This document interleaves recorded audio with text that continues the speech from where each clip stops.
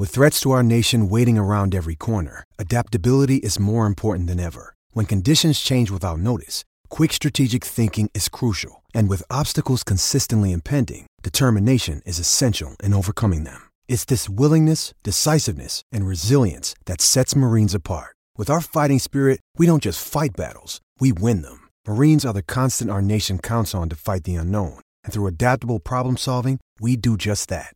Learn more at marines.com. Hello, welcome to the Everything is Black and White podcast. It's me, Andrew Musgrove. And it's me, John Gibson. Welcome to another episode of Gibbo's Corner. Sit back and enjoy.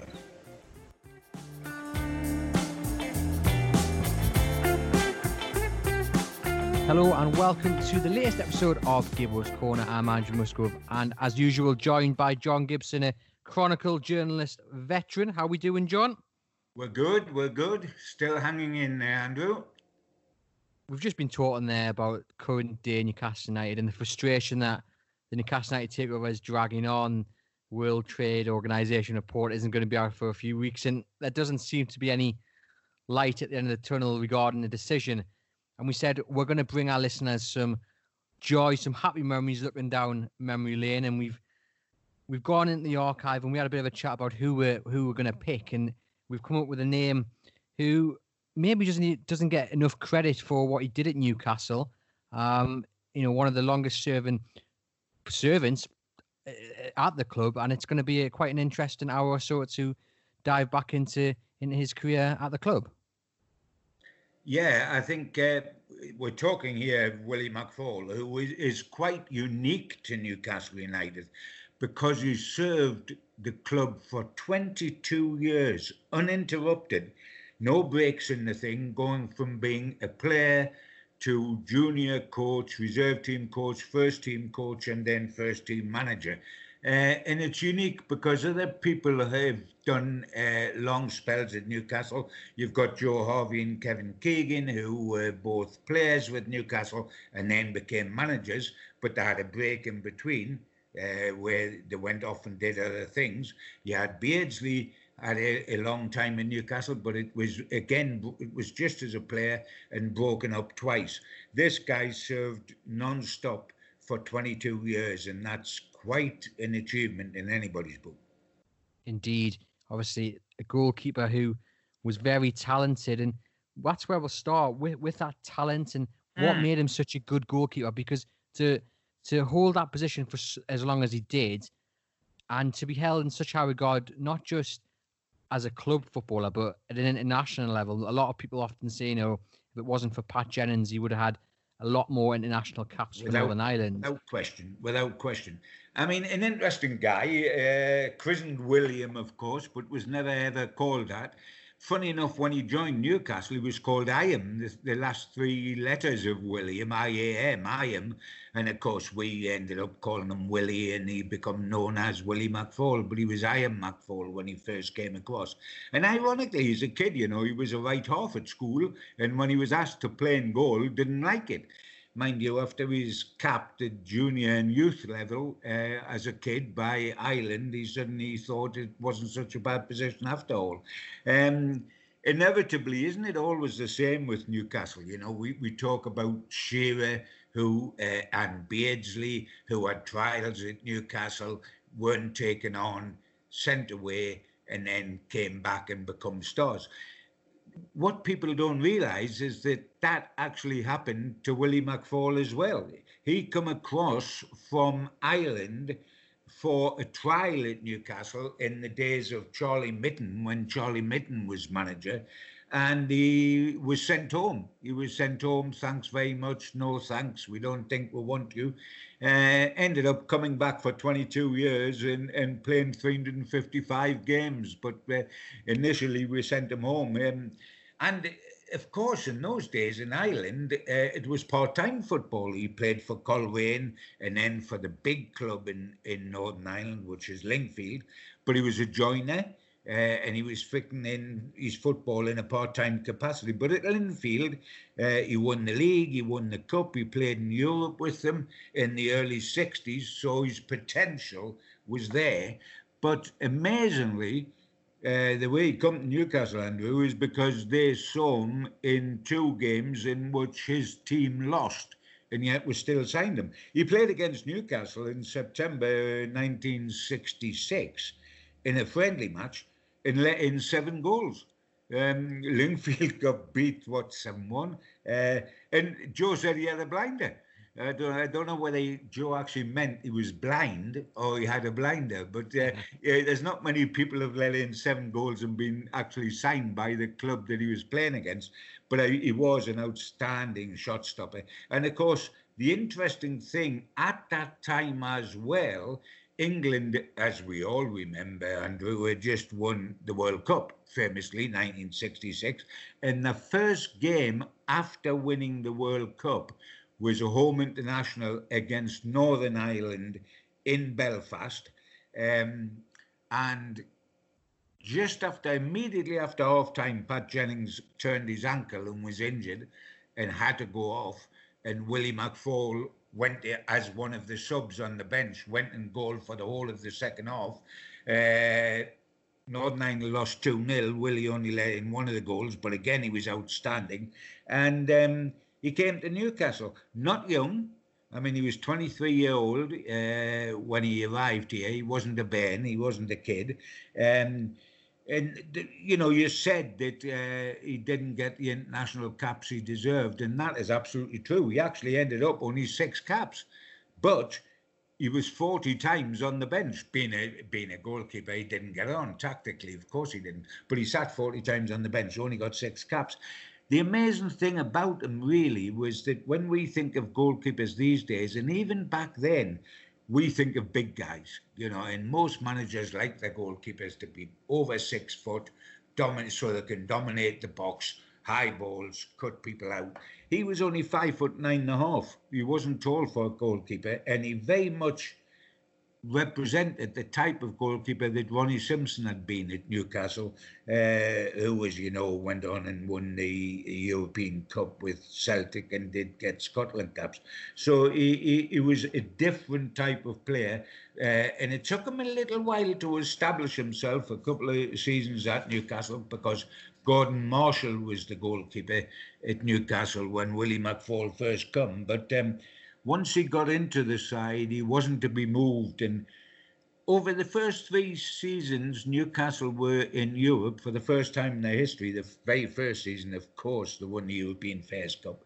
But over 3 seasons, when they never got knocked out on aggregate, they won it the first season, and the second and third season, they got knocked out on away goals and penalty shootout.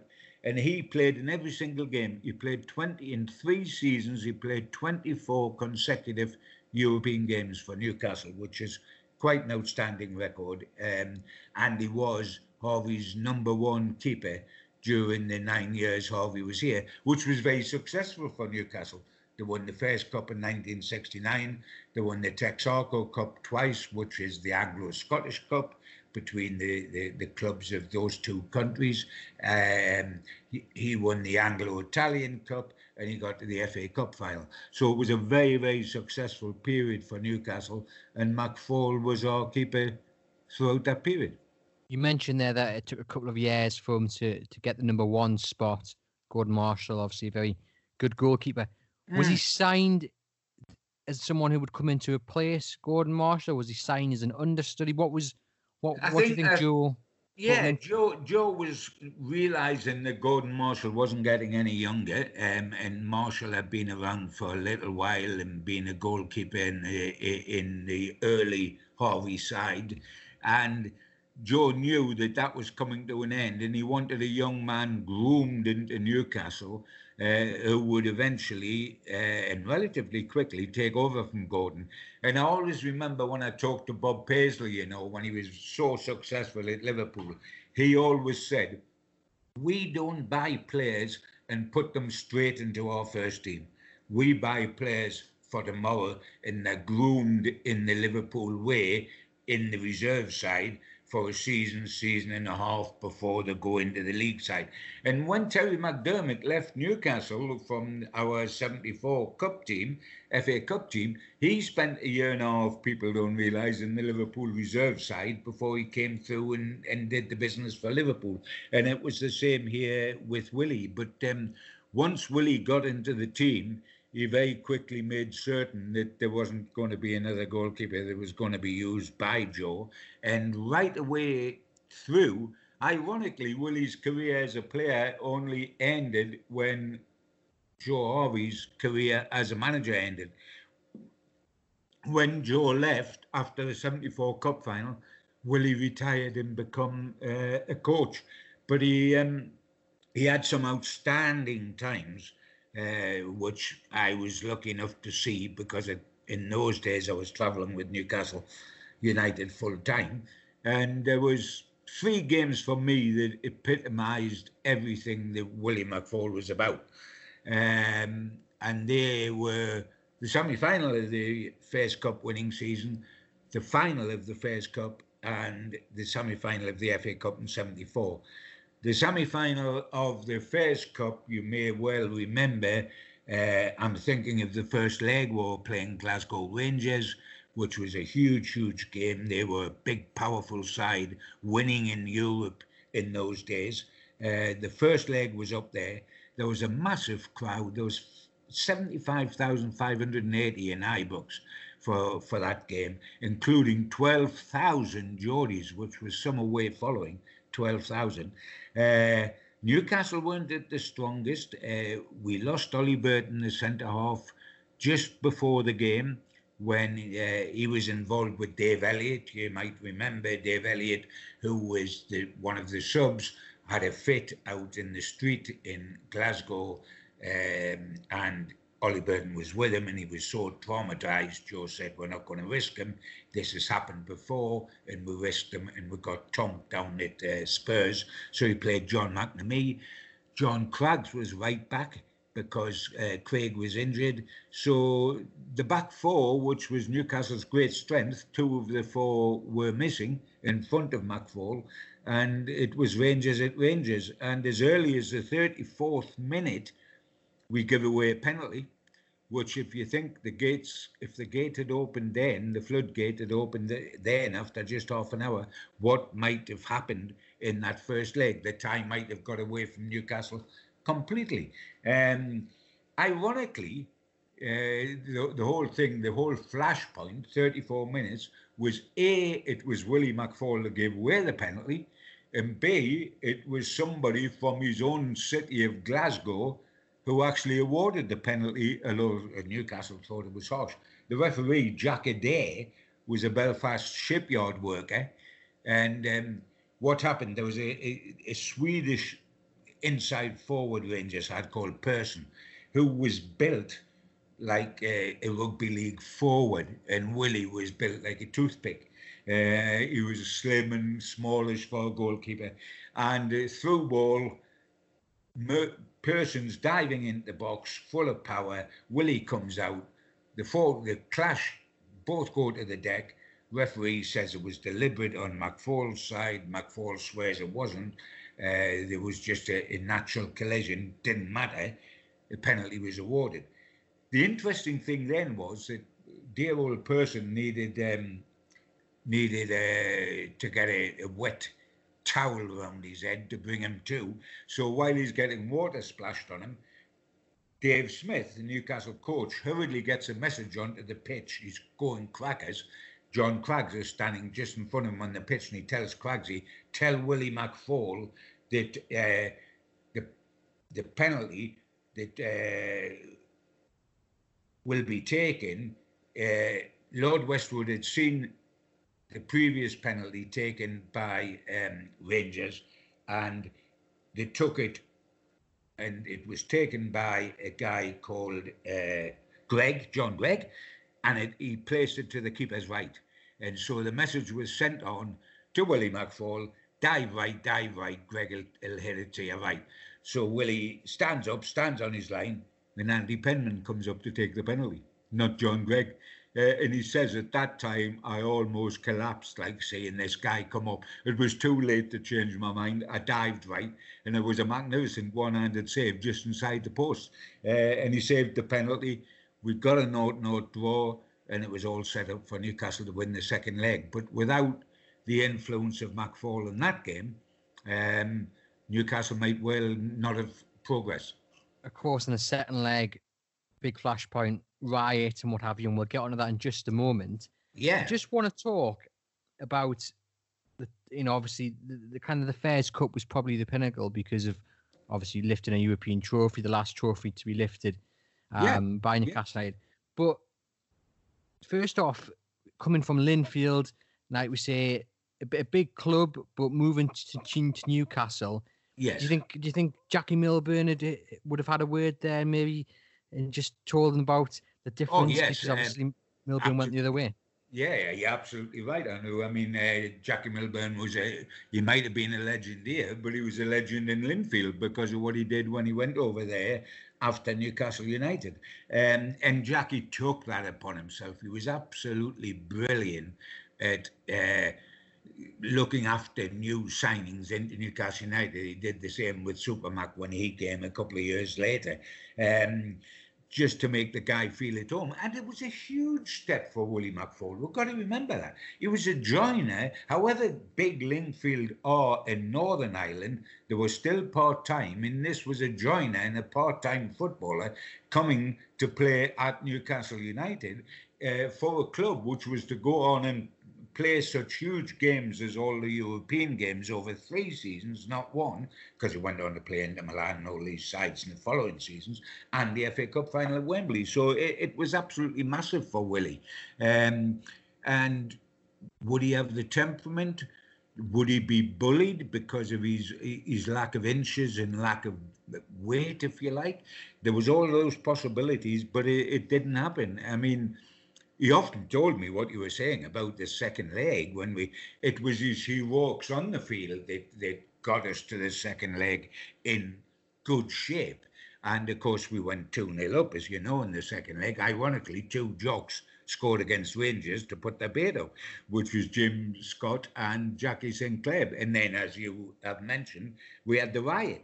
And the funny thing is, the riot started in the Gallagher end, which was housing all the Glasgow Rangers fans who had been supping all day long and unbelievably in those days could take the booze onto the terraces. So they all had the bottles of brown ale, which they'd bought in town at Newcastle, and all had them on the terraces, swigging them while they were watching the game. And of course, once Rangers were going to lose, and they weren't expected to, over the 2 legs, once it was obvious they were going to be out, the fans rioted. And Willie says he was standing on his goal line watching Newcastle attack at the other end of the field when suddenly he heard ping, ping, ping, and it was 4, 5, 8, 10 brown ale bottles flashing past his ear, being thrown onto the pitch by the Rangers fans.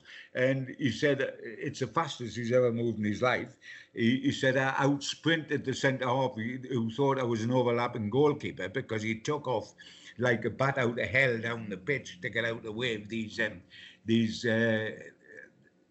missiles that were being thrown at him. And I always remember an incredible picture when we got started again after 15, 17 minutes, whatever it was.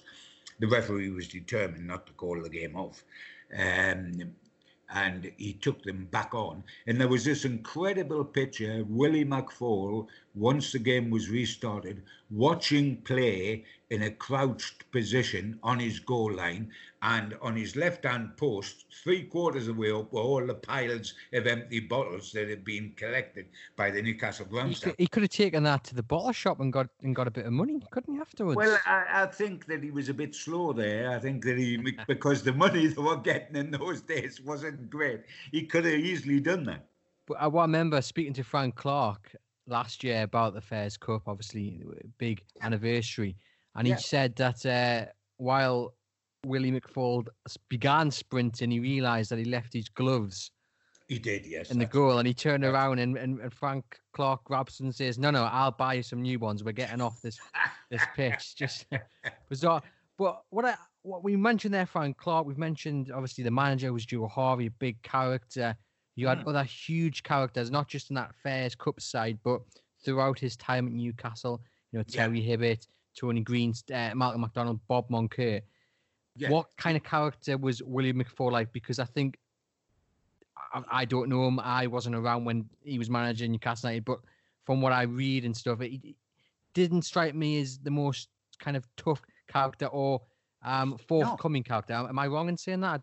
No, I think you're pretty well right. I mean, he was very much part of the team of players who had a great influence at the time. He was part of the clique that was Moncur, Clark, Craig, himself, Pop Robson. They used to knock about together. And he was a straight bat and pad guy, is the best way to call him. He wasn't a playboy like Jinky Smith.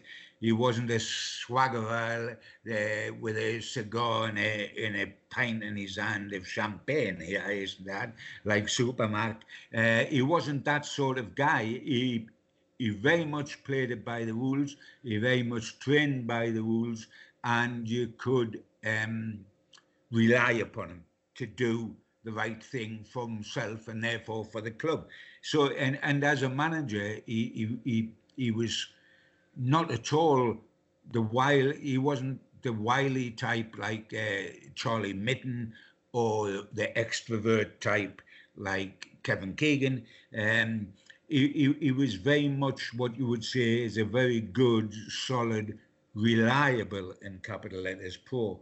And he did that job very, very well for Newcastle throughout 22 years. And having got us through this semi-final, through his penalty save, he produced another outstanding performance in the final. Not the first leg, although he did well, we won 3-0, but the second leg, when we played out there, because quite frankly, at half-time out there, I was sitting next to Len Shackleton, and we looked at each other and said, we've lost this, because we never got over the halfway line, and they suddenly looked like the wonderful side everyone had told us they were. We were getting beat out there 2-0, but for Willie, it would have been 4-0, 5-0, and the tie would have been over. Willie kept us in the game in that first half. And of course, the second half was just miraculous the way it was turned around. It was all turned around on one kick of the ball, which was the volley by Moncur that brought it right on the resumption, which brought us back to 2-1. But really, it had gone from being 3-0 to 3-2. It was now 4-2. We had an away goal, and they just were like a pinprick. They just went. But that game and the game I want to talk about in the semi-final of the FA Cup in '74, Willie McFaul's two first-half performances in those two games was so outstanding that he single-handedly kept us afloat. It helped us to win the Fairs Cup with the second half, and Moncur got all the headlines, and deservedly so, with a hat-trick from sweeper. But at Burnley, we were swamped in the first half at Burnley in the FA Cup semi-final, Hillsborough, 0-0 half-time, and Malcolm McDonald got the headlines with the 2 goals in the second half. But Malcolm said to me afterwards, he said, all right, I got the headlines, but I wasn't the super Mac.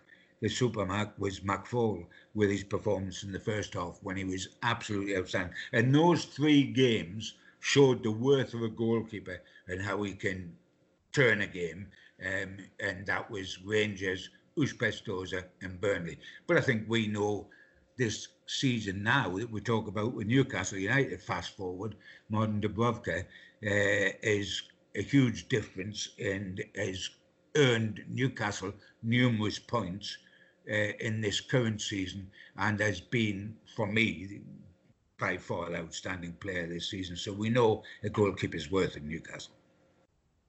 So what were McFaul's attributes? Because you mentioned Martin Dubravka there. You know, he's a very good communicator. He doesn't hold back and organising defence. I guess when you've got a defence made up of the likes of Frank Clark and Bob Moncur. That, I don't know, was that communication as important? Because Bob's obviously a very good communicator, and Frank Clark knows what he's doing. So, first of all, I'd say, what was his attributes, and how did they all fit in together? Well, I mean, being very close off the pitch is a hell of a help. And they were. Then socially, it was Moncur, Clark, Craig, and McFall, together with Pop from up front, who went out together with the wives from Eels, etc., so they got on ever so well. You've still got to be, for all you've got Bob organising your back four and into positions and whatever, your goalkeeper's got to be verbal, because he's got to be able to command his area, shouting, mind, getting defenders out the way when he comes to collect the ball. His greatest asset, without a shadow of doubt, though, was shot stopping, as it was with Ronnie Simpson. He was very agile. Some would say with both Simpson and McFall, you had to be a good shot stopper, because if you're not bulky, if you're not big, if you're not 6'3" and with muscles on muscle, then you've got to be a good shot stopper, because and in a way, later on, bringing it up to date for more younger listeners to this, you would be talking about Shay Given being a terrific shot stopper. And that's something that this guy was. And really, it's interesting, because I always remember Bill Shankly has such a reputation in football for his knowledge and for what he created at Liverpool. And the next 5 years after we won the Fairs Cup, Bill Shankly said it was debatable if there was a better keeper in the country than Willie McFall, which is some compliment coming from somebody like Bill Shankly. When you think that in that era, there was Gordon Banks, Ray Clemens, Peter Bonetti, and Pat Jennings. Now, to be lumped in that with Shankly, suggesting that he is very comfortable in that company, he's literally said it's debatable if there's a better keeper in the country. That is some accolade, and people don't realise with Willie, because he was with Newcastle, not with Liverpool or Spurs like Jennings, or and because he only won 6 caps. He's the most unfortunate man in the world to be in the area with Pat Jennings. A little bit, to be truthful, like when England had Shilton and Clements together, and Ramsey did the unthinkable then. He went through a period where he alternated his goalkeeper. He had Shilton 1 week, and then the next international Clements, and the next international Shilton. If the Northern Ireland manager had done that with Pat Jennings would have walked out, of course, because he was one of the world's greatest that we've ever seen. But he was unfortunate to have somebody like that. Without that, as I say, he was 40 times on the bench without getting on for Northern Ireland. Without that, he would have had a barrel load of caps. But he had a wonderful, wonderful career with Newcastle. And in the big time, he was a one-club man, because he played part-time football in Northern Ireland, but his only big club was Newcastle United. He arrived here and at 23. He retired as a player at 33. And the whole of that 10 years was spent in the Newcastle first team. 290 appearances, if I'm not mistaken. What was his relationship then with Joe Harvey like? Obviously he was his number one for a very long time. What was that like as manager and goalkeeper? What was their relationship like? Excellent. Very, very good. Joe was a good man manager. If he didn't touch, you weren't seen, you disappeared. You were out of the team and out of the club. But he was a great man manager, and his wonderful strength was whatever type of personality you were, he could adopt to that and get the best out of you. Whether you were a big-time Charlie or a bit of an introvert, whether you needed a kiss or a smack on the back of the head, Joe was capable of producing any of those. And he realised what he'd got. And Joe was a right half, but he was effectively, in those days, a right half was a defender. So he knew that Newcastle had a ball at the back door if they were going to get any results. And he had a back four and a keeper behind him that he knew he could rely on. And as I say, the whole of Willie's career here was played under Joe Harvey, who never at any stage lost faith in Willie, which is why he played so many games for us, 355, once he got into the team. And he never really looked to replace him. We bought Mahoney towards the end, who came in and played in Mike Mahoney, because again, when Willie's 33, Joe, etc., is realising that he's coming to the end in the way that Gordon Marshall was coming to the end. He brought Mike Mahoney up and he played in the 76 League Cup final. But I think that McFall learned an awful lot of his managerial nous from Joe. Yes, as a coach, he served under managers after Joe, and you're going to pick the good points out of those managers. You know, he served under Gordon Lee and Big Jack Charlton, etc., etc. And yes, you're going to pick up this and that, but the majority of what he based his managership on was from Joe Harvey. And the interesting thing was that having finished playing, he then, and it was when Gordon Lee came in, and an awful lot was going to change when Gordon Lee came in. And he became a coach, but he became like the junior coach. And then with the junior team, and then with the reserves, and with the first team. And I don't think at that time he had any ambition to actually become manager. Because as well, if you think about it, not many goalkeepers make managers. There's not many goalkeepers who have come on and been top managers. And I think he didn't really consider that. He considered that he loved football enough to want to stay in it, and he loved Newcastle United enough not to want to leave.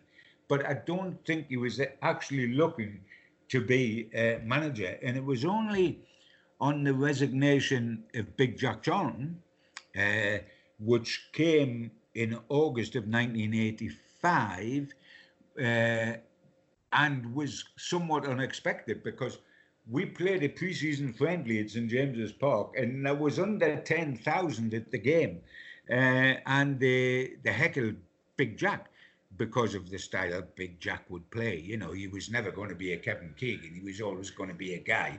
Let's keep it tight. Let's get the ball forward as quickly as we can and play off a big centre forward.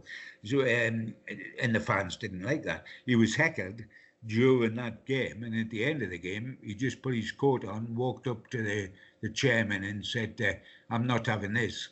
I'm off on my toes," and he was gone. And this was in August with the season about to start. So what do? And they turned to Willie McFall, who was there, Mr. Consistency, Mr. Dedicated to Newcastle United, and suddenly said, "There you are, pal, it's your baby, you get on with it." And I remember phoning Willie up when it was announced that he got the job. I gave Willie a bell, and he picked up the phone, and he thought I was phoning to congratulate him, but I thought I'd have a bit of fun with him because I knew him very, very well. And I phoned him up and I said, "Hey, pal, just wanted to commiserate with you." He said, "What's the matter, like, Gibbo?" I said, "Well, to be truthful, you had a job for life here. You've been here 20 years and you had a job until the day you died. But you've just resigned now, because every day now you're a step closer to sack. Once you're the first team manager, you're going to get sacked, because everybody gets sacked. Brian Clough got sacked by Leeds. Wenger gets sacked. Everybody ends up getting sacked." And I said, "So you're one step closer, mate, to the day you're going to leave Newcastle and be sacked." And he laughed because he knew I was taking the fun. But he said, "Gibbo, how can I turn down my club? I'm offered to be manager of Newcastle United, the club I adore, the club I've been here 20 years. How can I say no?" And he didn't say no. But, you know, it was looking back, it was a difficult time to become manager, because we'd had the breakup of the Kevin Keegan promotion side when Kevin Keegan was a player. when Kevin Keegan went, when Arthur Cox went, when Terry McDermott went immediately on promotion. We'd had one season of Jack Charlton, which had been very controversial, but the rot had already set in. Newcastle were about the three greatest Geordie assets ever to be with them at one time, which was Waddle, Beardsley and Gascoigne. Sacrilege. I shake now to think about it all these years later. You sell all them in about a couple of years or whatever. England players, Geordie England players, and you sell them all. Oh, you go down, what a surprise. But the Waddle had already been sold by in Jack's reign, and so the other two guys are looking at the situation and think, well, Waddle's gone and he's our big hope. What chance have we got? How ambitious are Newcastle United? And of course, within a very short space of time, Beardsley also went and Gascoigne also went. So it was a very difficult time to move in. But it's got to be said that when he did move in, he did exceptionally well initially with both Beardsley and Gascoigne. Because Beardsley, you may well remember, had hated the Jack Charlton regime because the ball was played from back to front as quick as it was possible to do. Long ball, you get it, bang, up front, big centre forward, fights for it in the air, knockdown, play off the knockdown. It's very successful with small clubs in smaller sides like the Republic of Ireland in the international World Cup scene. It's very successful. It's not the most endearing football to watch, and it's not the football Newcastle like. And of course, with Jack, we had two hammer thrower centre forwards in Cunningham and Riley, and he played Waddle and Beardsley wide, one on the right and one on the left. Well, Waddle put up with that. Beardsley hated it, and really, he was on the verge of walking out then when Jack walked out. And because he would have gone that summer if Jack hadn't walked. But when Jack went, he actually signed because Willie was there, and he said Willie was like a breath of fresh air. He signed a new 2-year deal. He wasn't going to stay that long. But in Willie's first season as manager, Beardsley became a full England international for the first time. So his significant breakthrough was under Willie McFall. And the same with Gazza, because Gazza was the kid who had a couple of games as a sub under Big Jack, who, if you remember, the famous story with Gazza was he was a little porky pig, of course. He was a little porky pig who could play, but he was still a little porky pig.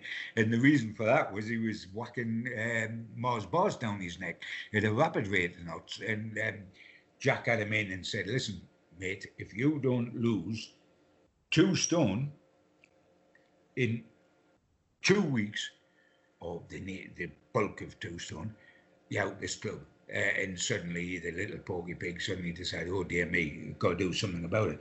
But he only played 2 or 3 sub games under Jack. But the following season, McFall's first match in charge as a manager at Southampton, the start of 85-86, he put Gascoigne in the team for his debut as a starter in the side. He put Gascoigne in the side. A big thing to do to make a kid, however talented, the centerpiece of your team in midfield. And that season, he played, never having started a game for Newcastle, Gascoigne played 28 games and scored 9 goals in that first season with McFall. And, it was a major breakthrough for Beardsley in terms of becoming a full England international, and Gazza in becoming a top-flight footballer when nothing but a Ben. So that both happened in Willie's first season. So given that, obviously Willie McFall was a coach before he took the manager's job, he'd been in and around the club for so long, the likes of Beardsley, who were homegrown anyway. I know Beardsley'd gone away and he'd come back, but he would have been aware of Willie McFall, would have grown up watching him. So was there a few players in the dressing room who were quite happy to see Willie McFall getting the chance at the big job? Oh, I think without a shadow of doubt, because he had been around the place forever in a day. And he was a very different sort of personality to Jack. Jack was very abrasive and in your face, and you did what he told you to do, whether it was right or wrong, where Willie was much more persuasive, much more apparently easygoing, etc., etc.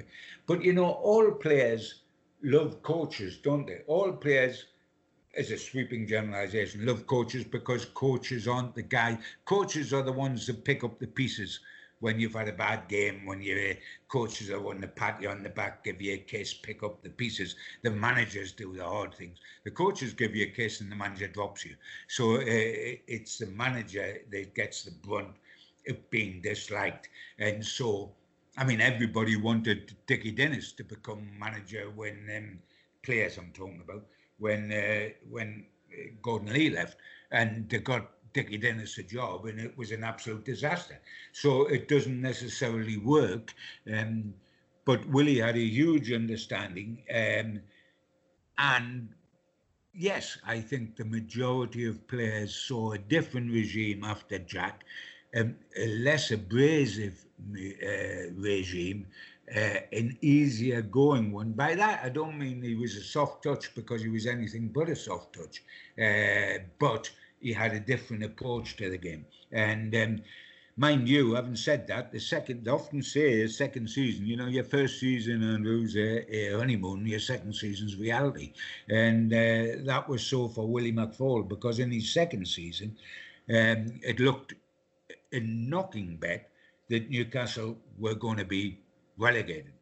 By the end of February, we were anchored bottom of the league, literally bottom of the league, and had taken 1 point out of the last 9 matches.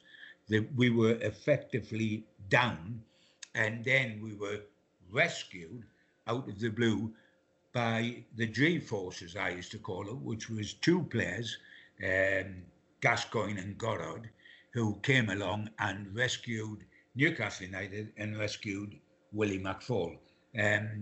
How that came about was Gazza had actually been out for 5 months with a bad groin strain, an awful long time to be out, and it shows you, for all his inexperience in his youth, how much Newcastle relied upon him because of how bad they were when he wasn't there.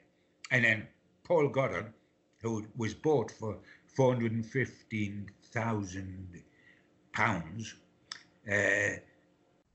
suddenly blossomed once Gazza came into midfield to pull the strings and to set things up for him. Suddenly he went on this incredible run where he scored in 7 successive matches for Newcastle. 7 games on the bounce, all tight games, so there were key goals that he scored. And it changed the whole face of the Newcastle thing. Although Gazza was still Gazza. Gazza, even though he was young, I can remember watching a game at St James's Park, and he was a young, bouncy, tubby little, wonderful little player. But I remember this day at St James's, he went through and he was shaking his hips and swaying and jumping over the ball, and he went past 4 people into the penalty area, forced ever so slightly wide, and all of a sudden he thinks, I'm going to score a wonder goal now because this is what Gazza was about. And he tried to flick the ball up and chip and hit it in the far corner, and it went over the bar, and he could have rolled it back and Goddard would have scored. And Newcastle at that stage weren't winning, and Goddard actually run across and shook Gazza by the throat, warmly by the throat, literally by the throat, for saying, why the hell didn't you pass the ball? But that's what you had with Gazza. You had to put up with a crazy moment because of what he would do in the other wonderful moments. And we stayed up that season because of the efforts of the G-men, Goddard and Gazza. We'll just stick with Gazza briefly. How did McFall kind of curtail his antics? I mean, we all know a very cheeky chap, even at that age. Had the relationship been struck up before McFall took the job? And so how did that yes. work? Yeah, but not that matters with Gaza, because he can't help himself. I mean, there's not a bad bone in There wasn't a bad bone in Gaza's body. He never maliciously did anything wrong. He was just slate short of a full roof, and he couldn't help himself. So he was hard to handle because he was all about pranks, and he spent. I mean, there's days you'd want to give him a cuddle and take him home, and there's other days you would want to smack him over the head because he just didn't know when to stop acting a fool. But you didn't want him to because you would have spoiled what was in the lad. I mean, there was the famous story in the World Cup when Bobby Robson was his manager in 1990, and Bobby suddenly looks out the window and it's because he can hear a noise outside, and it's 2 o'clock in the morning, and Gaza is out on the tennis court playing an American guest from the hotel tennis with floodlights. There were floodlit courts. And at 2 o'clock in the morning, before the semi-final of the World Cup, he's playing tennis outside in a pair of shorts. And fruitcake. It was Bobby that called him daft as a bush, and that is exactly what he was. But Willie knew how to give him his head, and he knew how to get the best out of him. And the interesting thing, just talking about Gaza and Willie's effect, was that Willie was manager from August 85 till October 88, and in the February of that last year, 1988, we were due down to play Wimbledon at Plough Lane, which was never a pretty sight because Wimbledon played it like the dogs of war. If you remember, they played it a bit like Jack Johnson played it.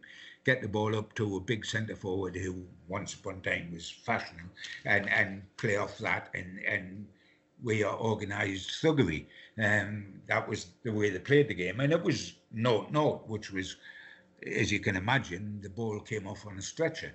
It wasn't entertaining to watch, but it was the famous game, if you remember, when Vinnie Jones squeezed Gaza's unmentionables, and it won Pitcher of the Year and everything of that nature. This was during Willie's time, and how Gaza had developed in Willie's time is underlined by that game, because the coach at Wimbledon at that time was Don Howe, who was one of the great innovative coaches that this country's ever had. And you want to talk to Supermac about Don Howe, who he had at Arsenal and with England.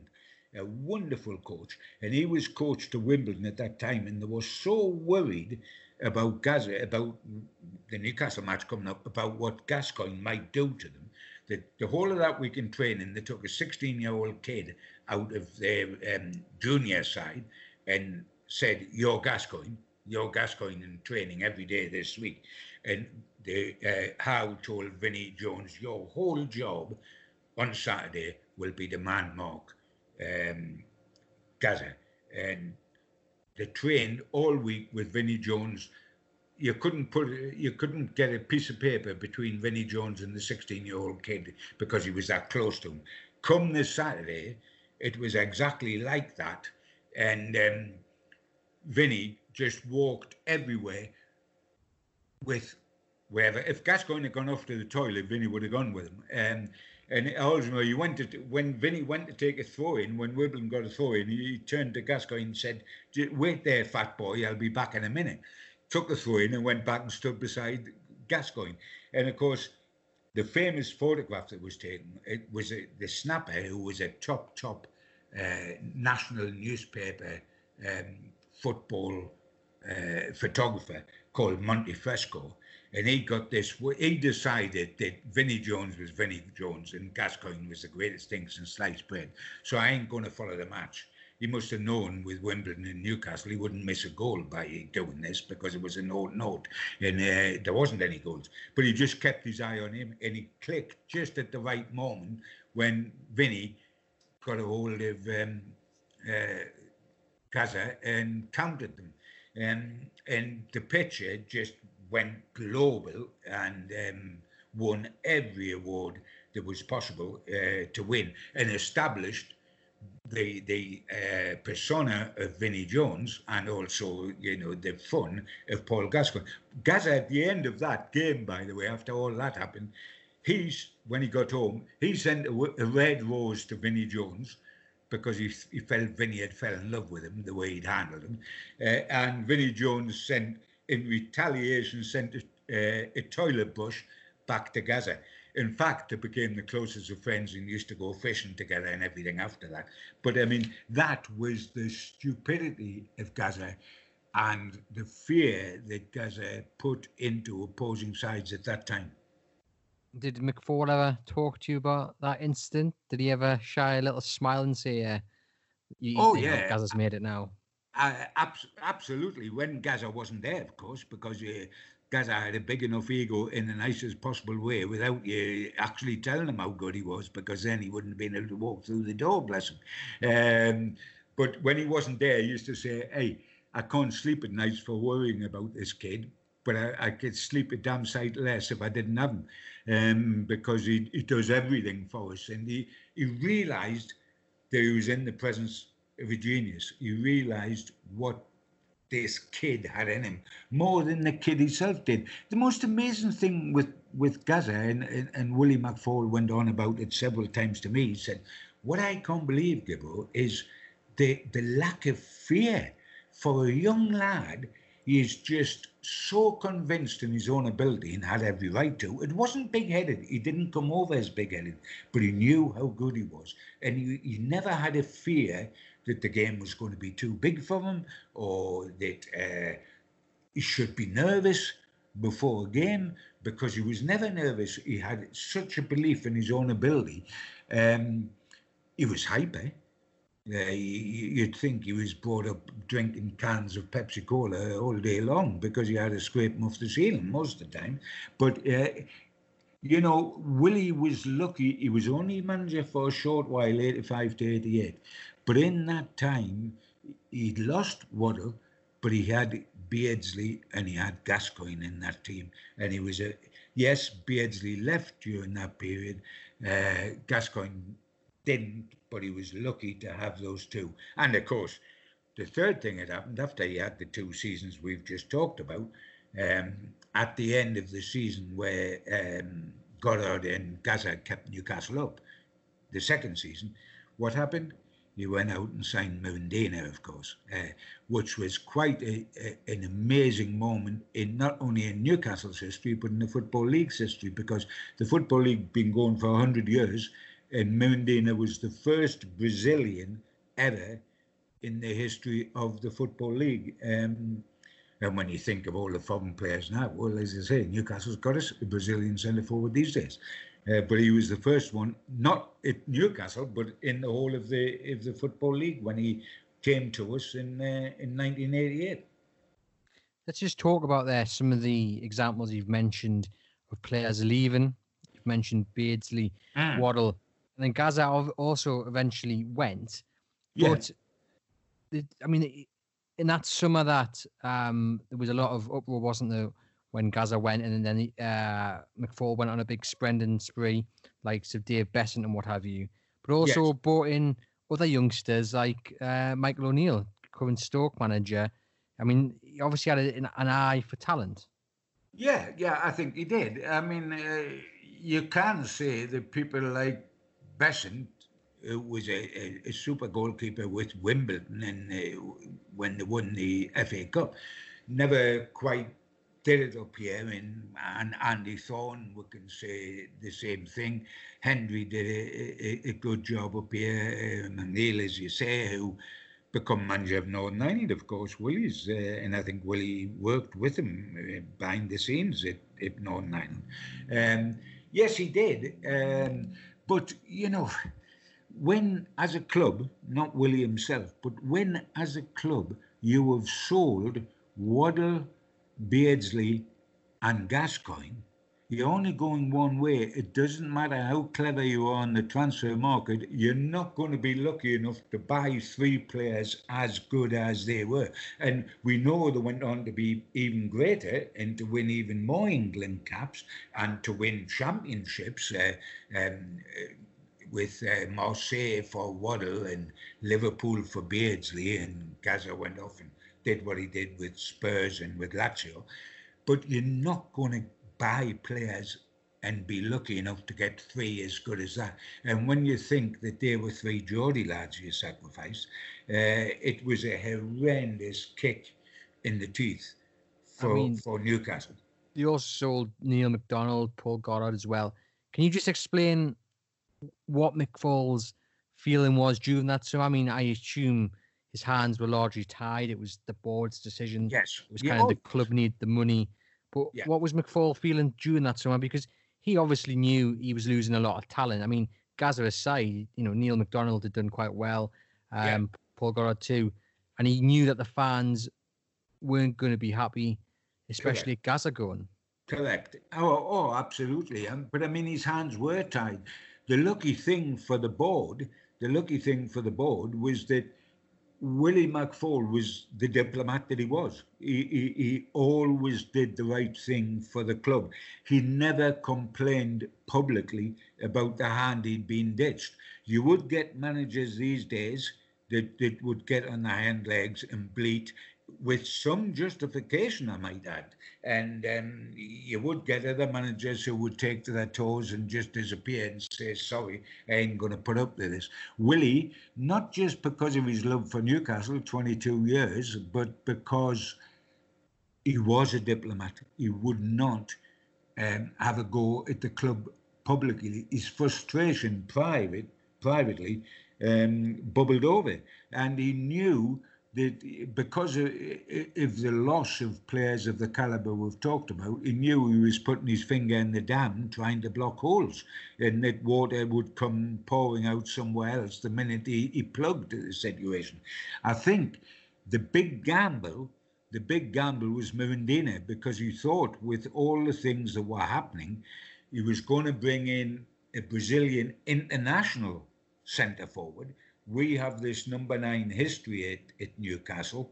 He'd been brought up in his side as a player that had Wyn Davies when they won the European Cup and Malcolm MacDonald when we got to the FA Cup final. If I can bring in a number 9 who scores a pile of goals and is a Brazilian international, with all Brazil means with Pele and the whole history of the thing, this is the gamble that if this works, this might be what saves my skin and saves Newcastle United, and therefore that gamble was taken. And the incredible thing, as we know, is that it was Supermac, his old centre forward at Newcastle in the 74 Cup side, that sold him Mirandina, having first tried to sell Mirandina to Graham Souness at Glasgow Rangers. You mentioned there taking the gamble on Mirandina, and when Mirandina scored against Liverpool 2-1 victory, he runs straight over to McFall, because the pressure then was really on McFall. He hadn't won in 4 games prior to that. Well, I don't think he'd won in 6 games, actually. I think he'd lost the opening game of the season 4-0 to Everton, and then a 2-2 draw of Arsenal. Spurs, sorry, get that right. Right, North London club there. Spurs. Mirandina scores, runs over, celebrates with McFall.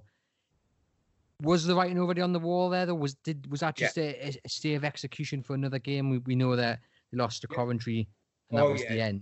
I mean, yes, we knew. I mean, we knew that it was the end for Willie before Liverpool result. That just delayed things, and it was unbelievable. Liverpool were the champions, and this was at Anfield, and Newcastle won 2-1. But I mean, unbelievable things happen. I do recall that a non-league side once beat Newcastle United. Was it Everton or somebody?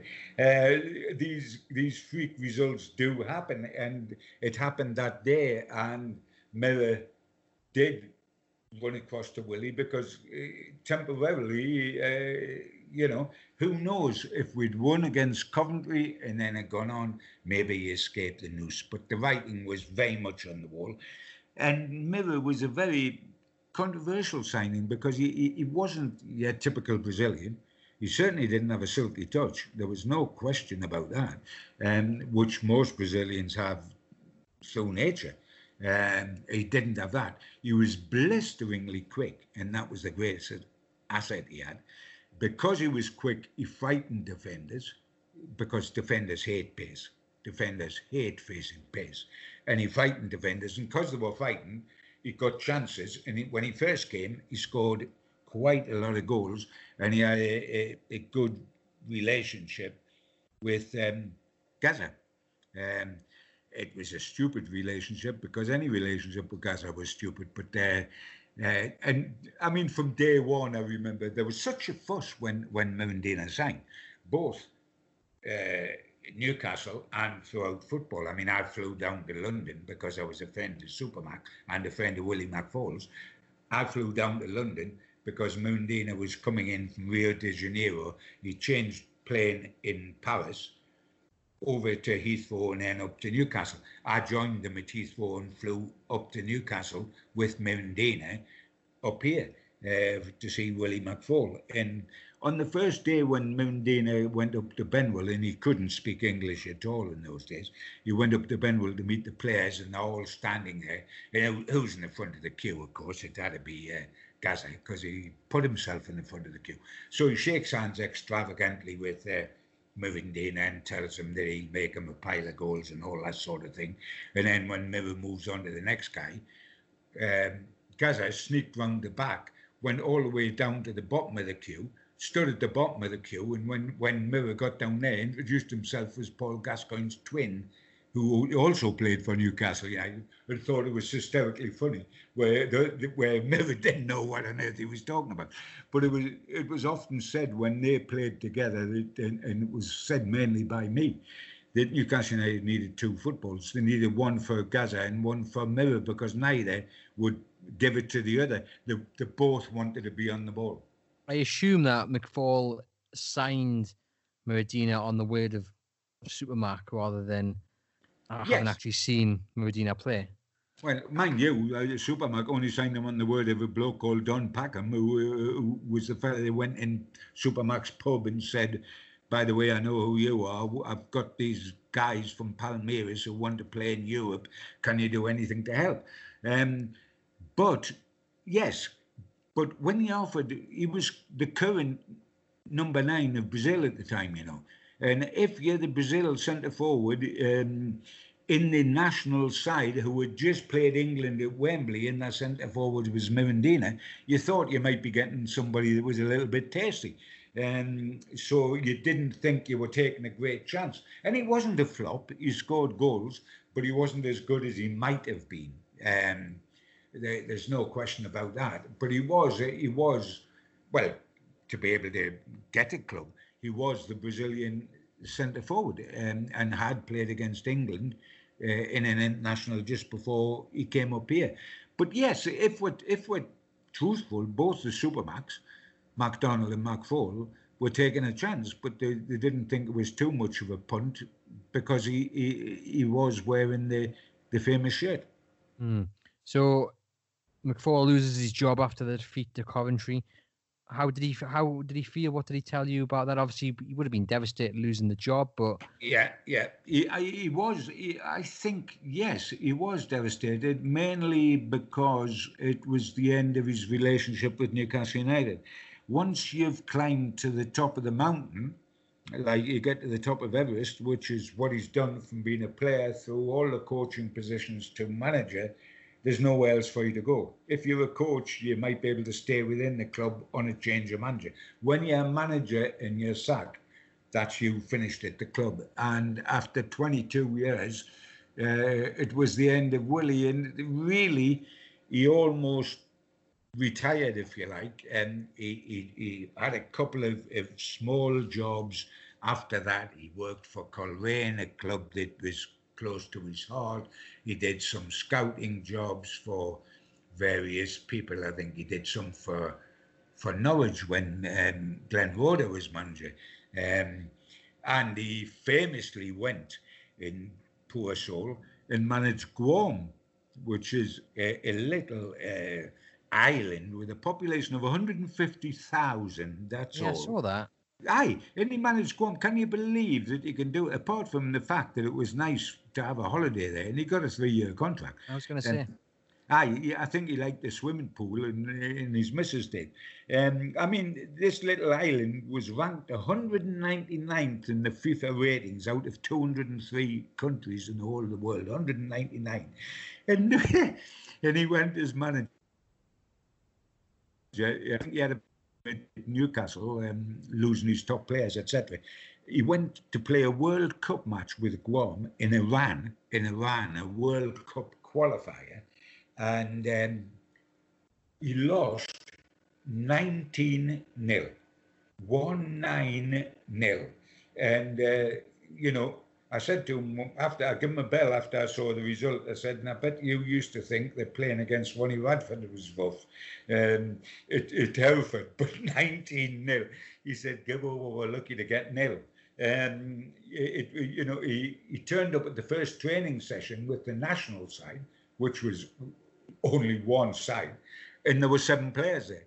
Yeah, when he first took over for his first training session with the national side, he had 7 players. And 19-0. So I said, well, I think that was a good time to top up your suntan and get the hell out of there.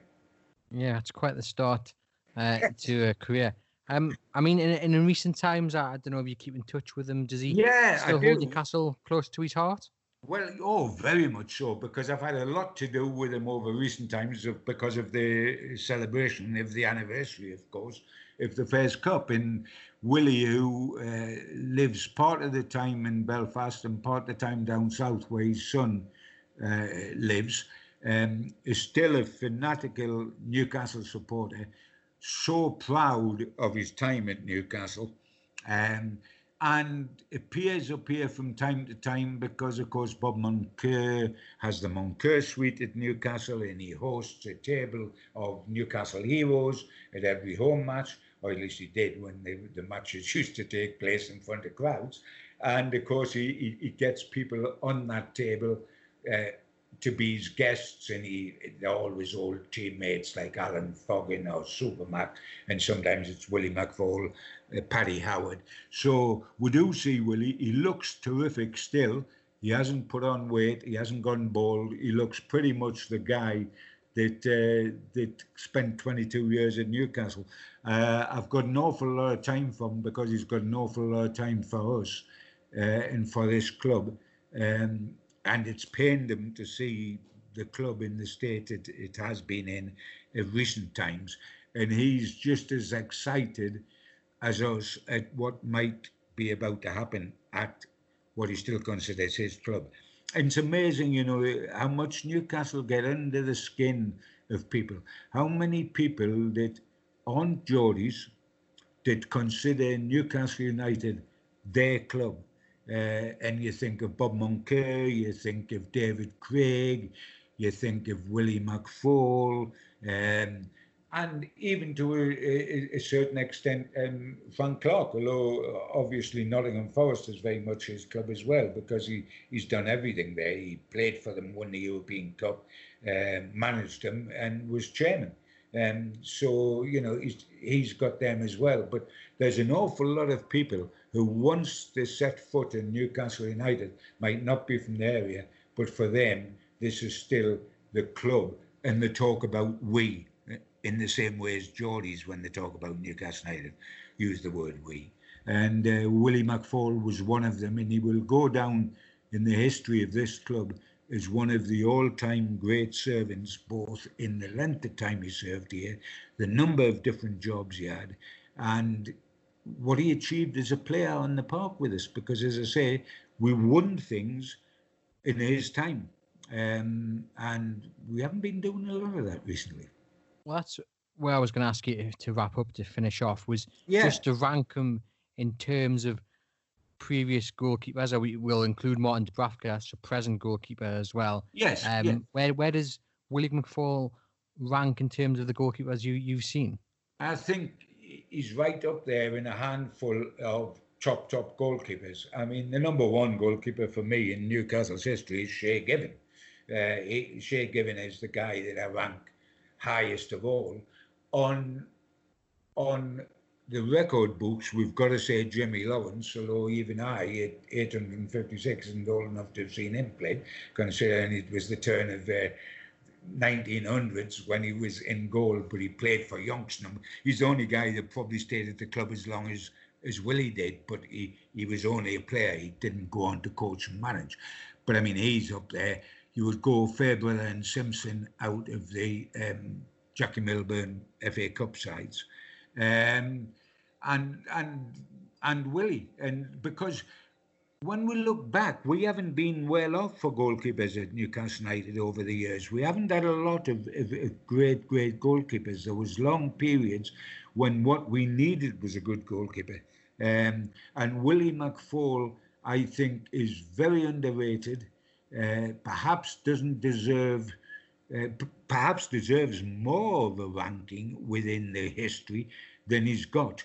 But 22 years manager and player, and to have played for 10 years first team in over 300 odd games, you don't do that if you're a bad keeper. And he didn't have the physical attributes that made it natural, but an awful lot of time for him.